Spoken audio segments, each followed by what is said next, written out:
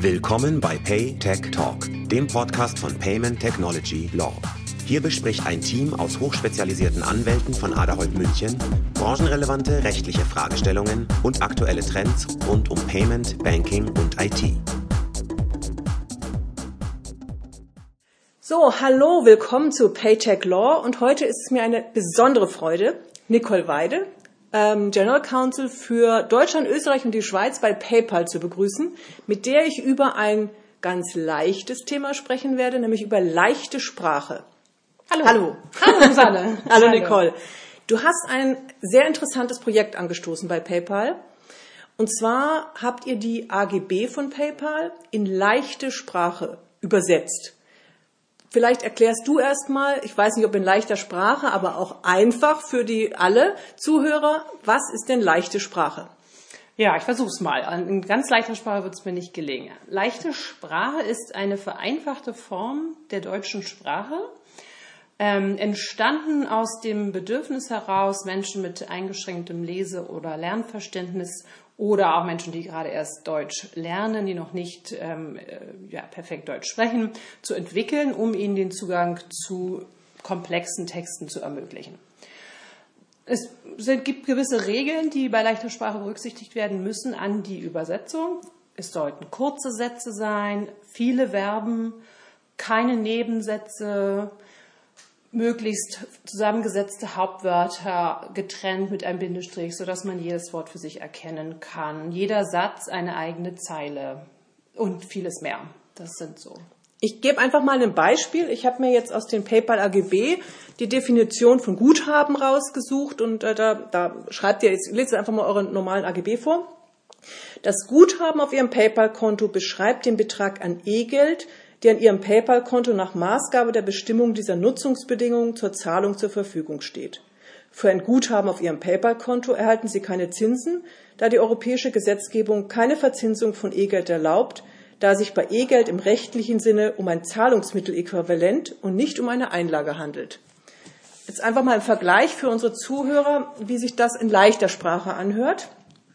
Sie haben Geld auf Ihrem PayPal-Konto. Dieses Geld heißt E-Geld. E-Geld bedeutet elektronisches Geld. Das E-Geld auf Ihrem PayPal-Konto ist Ihr Guthaben. Mit dem Guthaben können Sie bezahlen. Sie erhalten für Ihr E-Geld keine Zinsen. Das bedeutet, Ihr E-Geld wird nicht automatisch mehr. Wir dürfen für E-Geld keine Zinsen zahlen. Denn das Gesetz sagt, E-Geld ist kein echtes Geld. Nur für echtes Geld gibt es Zinsen. Sie können mit E-Geld aber ganz normal bezahlen. So, Nicole, schreibst du jetzt immer alle Verträge so?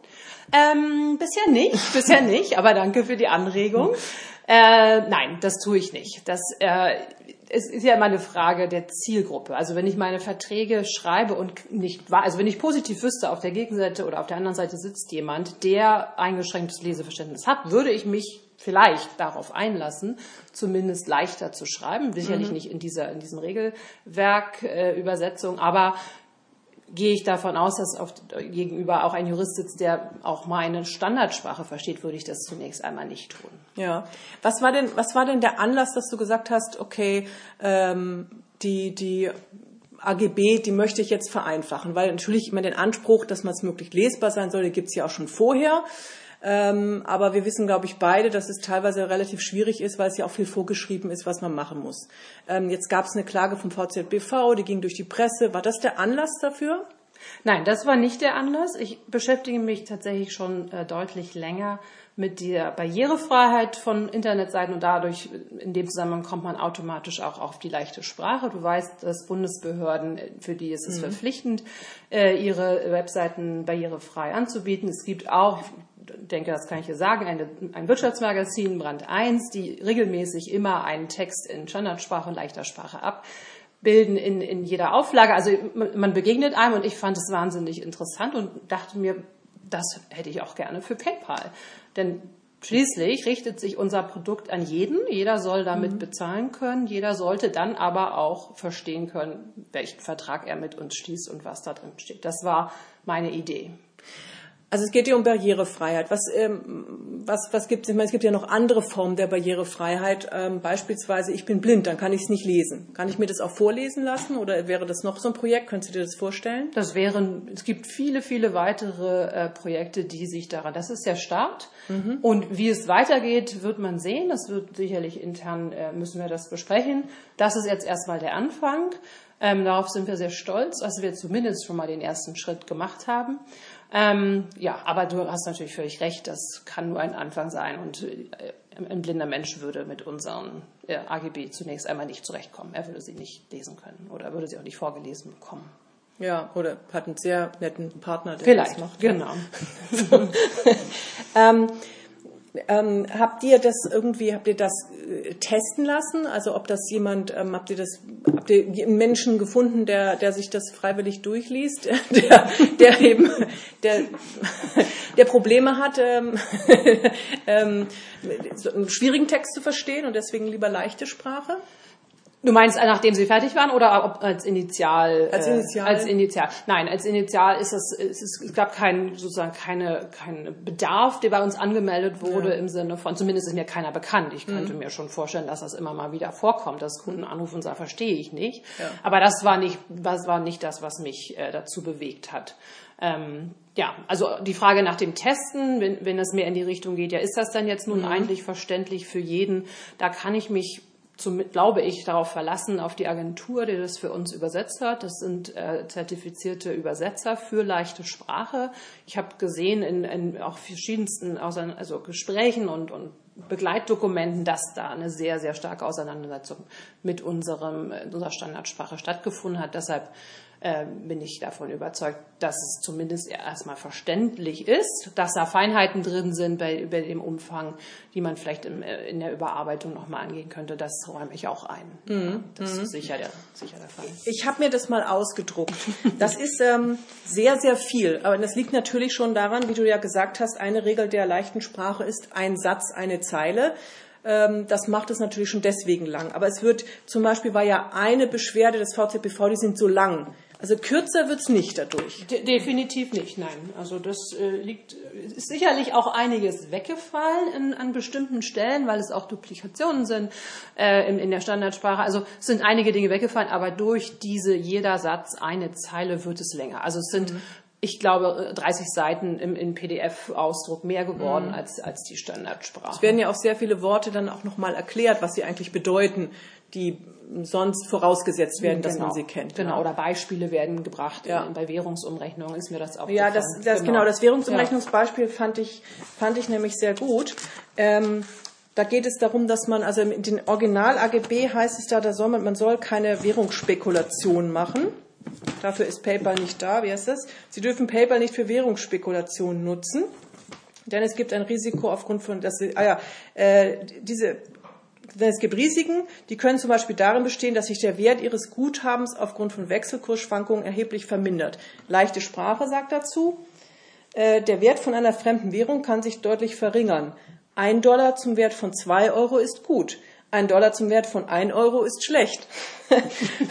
Sie können mit fremden Währungen Geld verlieren. Das müssen Sie wissen. Das machen Sie auf eigene Verantwortung. Wir verbieten Ihnen mit der Wertveränderung von Währungen zu spielen.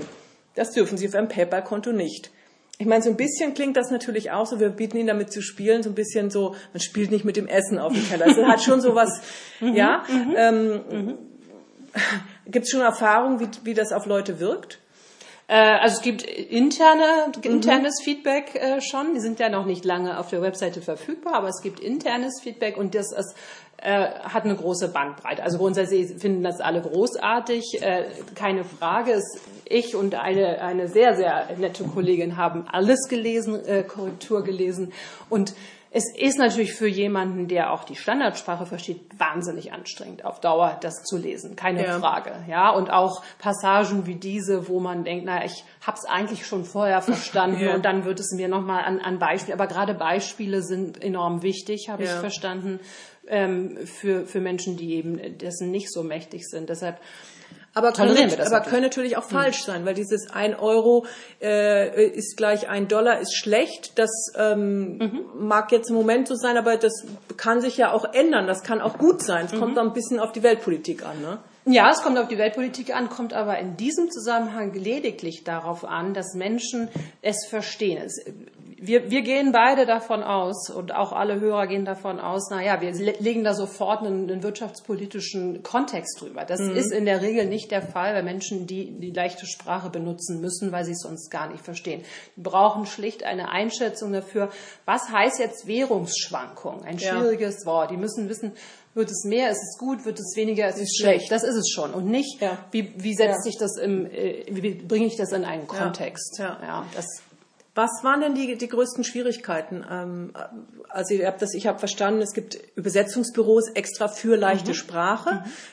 Ich habe mir vorgestellt, ihr schickt das dahin und dann kommt ja so ein erster Draft oder auch Rückfragen. Ganz genau, so ist es auch. Also wir haben es dorthin geschickt und es hat einige Wochen gedauert und dann kam der erste Entwurf und wir haben danach mit dem Übersetzer natürlich gesprochen und seine Erfahrungen hat er mit uns geteilt. Und es ist natürlich, für ihn war es zweistufig. Er musste zunächst einmal aus dem Juristendeutsch, was wir nun ja mal sprechen oder da Eingang gefunden hat, in Deutsch übersetzen und dann von der Deutschen, was er wahrscheinlich nochmal in leichte Sprache. Also es ist wahnsinnig komplex und bei der Länge. Also das ist sicherlich die größte Schwierigkeit gewesen, erstmal herauszufinden, was will der Jurist mir damit sagen und was würde ein Deutscher dann in leichter Sprache dazu sagen.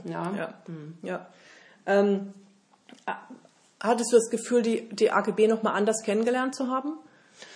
Ja, auf jeden Fall. Also es ist auch durch diese hervorragende Arbeit der Agentur, die uns auch auf verschiedenste Dinge hingewiesen haben, da sie unsere AGB sich intensivst über Wochen mit beschäftigen haben. Also ich will nicht sagen, dass ich mich damit nicht ständig beschäftige, aber nicht so vertieft hat sich möglicherweise niemand zuvor damit beschäftigt.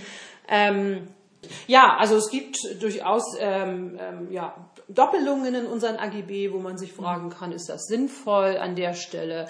Es ist schon immer, da sage ich dir nichts Neues, die große Herausforderung gewesen, dass die AGB 2 Kundengruppen ansprechen. Den Käufer und den Händler der Paper. Also das ist natürlich eine große Krux in so, wie sie derzeit konzipiert sind. Das war sicherlich auch eine Schwierigkeit für den Übersetzer, immer herauszufinden, wer ist jetzt sie. Und da bin ich schon gedanklich länger dran zu überlegen, wie kann man das trennen. Aber kein leichtes Spiel. Nee. Man kann natürlich auch, wenn man das so liest, sagt man, das macht ja auch die deutsche Sprache kaputt. Also das könnte ich mir vorstellen, dass Leute das sagen, weil Thomas Manns Zauberberg kann man, wenn man den in leichte Sprache, dann ist das tot, das Buch, Was sagst du dazu, wenn Leute jetzt sagen, aber jetzt machst du es, das Niveau ist in der Schule sowieso schon schlecht und jetzt fängt auch noch PayPal damit an, die waren ja vorher schon nicht Prosa, aber jetzt, das ist das Letzte, so. Gut, sollte diese Kritik kommen, kann ich damit, glaube ich, sehr gut umgehen.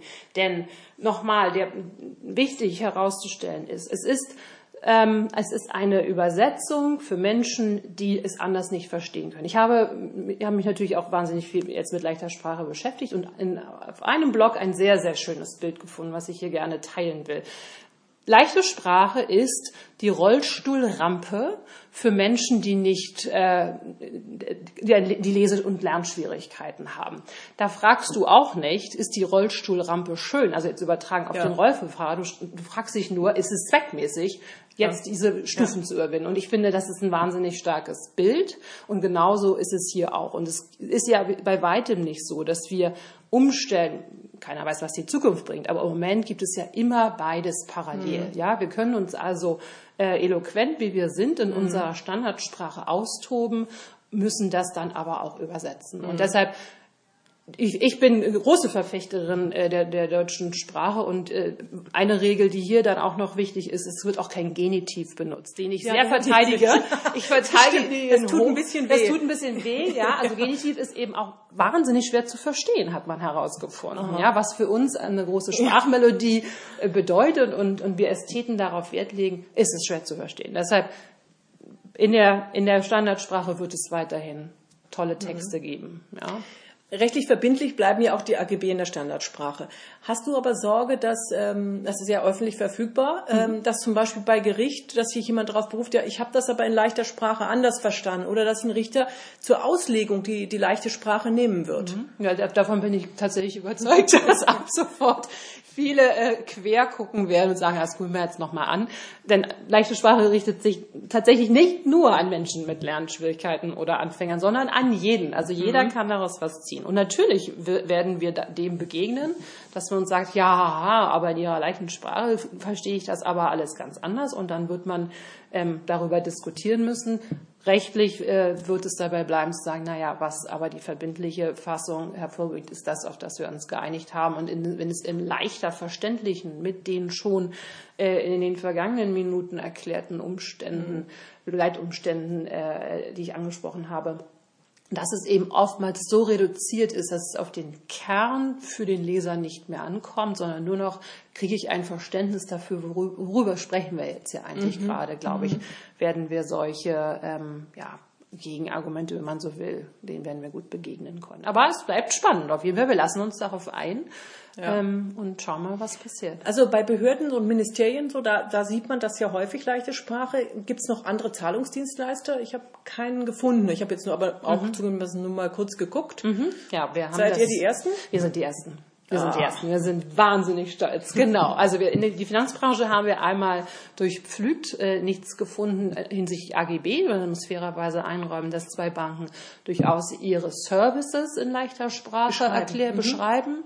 Ja, aber wir sind bisher, wozu auch, nicht weitergegangen, aber ich würde behaupten, es auch noch nicht in irgendeinem anderen E-Commerce-Unternehmen gesehen zu haben. Natürlich gibt es gerade Anbieter, die sich auch in diesem Spektrum bewegen, Angebote für behinderte Menschen, die haben das sicher. Aber so, sage ich mal, in der klassischen Wirtschaftswelt sind wir die Ersten. Ja, dann müssen wir eigentlich ein Follow-up-Interview machen, wie ihr dann eure ersten Erfahrungen damit sind und auch vielleicht wäre ja auch interessant, ob ihr dadurch neue Kunden gewinnt oder nicht. Sehr gerne. Ich stehe zur Verfügung. Das klingt sehr spannend. Vielen, vielen Dank. Sehr gerne. Eigentlich müsste ich jetzt in leichter Sprache sagen, das war ein nettes Gespräch. Ich freue mich wiederzukommen. Vielen Dank. Ich habe mich auch sehr gefreut. Es war mir ein Vergnügen. Vielen Dank, Susanne. Tschüss. Das war PayTechTalk, der Podcast von Payment Technology Law. Schön, dass Sie heute dabei waren. Weitere Informationen zu Payment, Banking und IT finden Sie auch auf paytechlaw.com und in unserem Newsletter.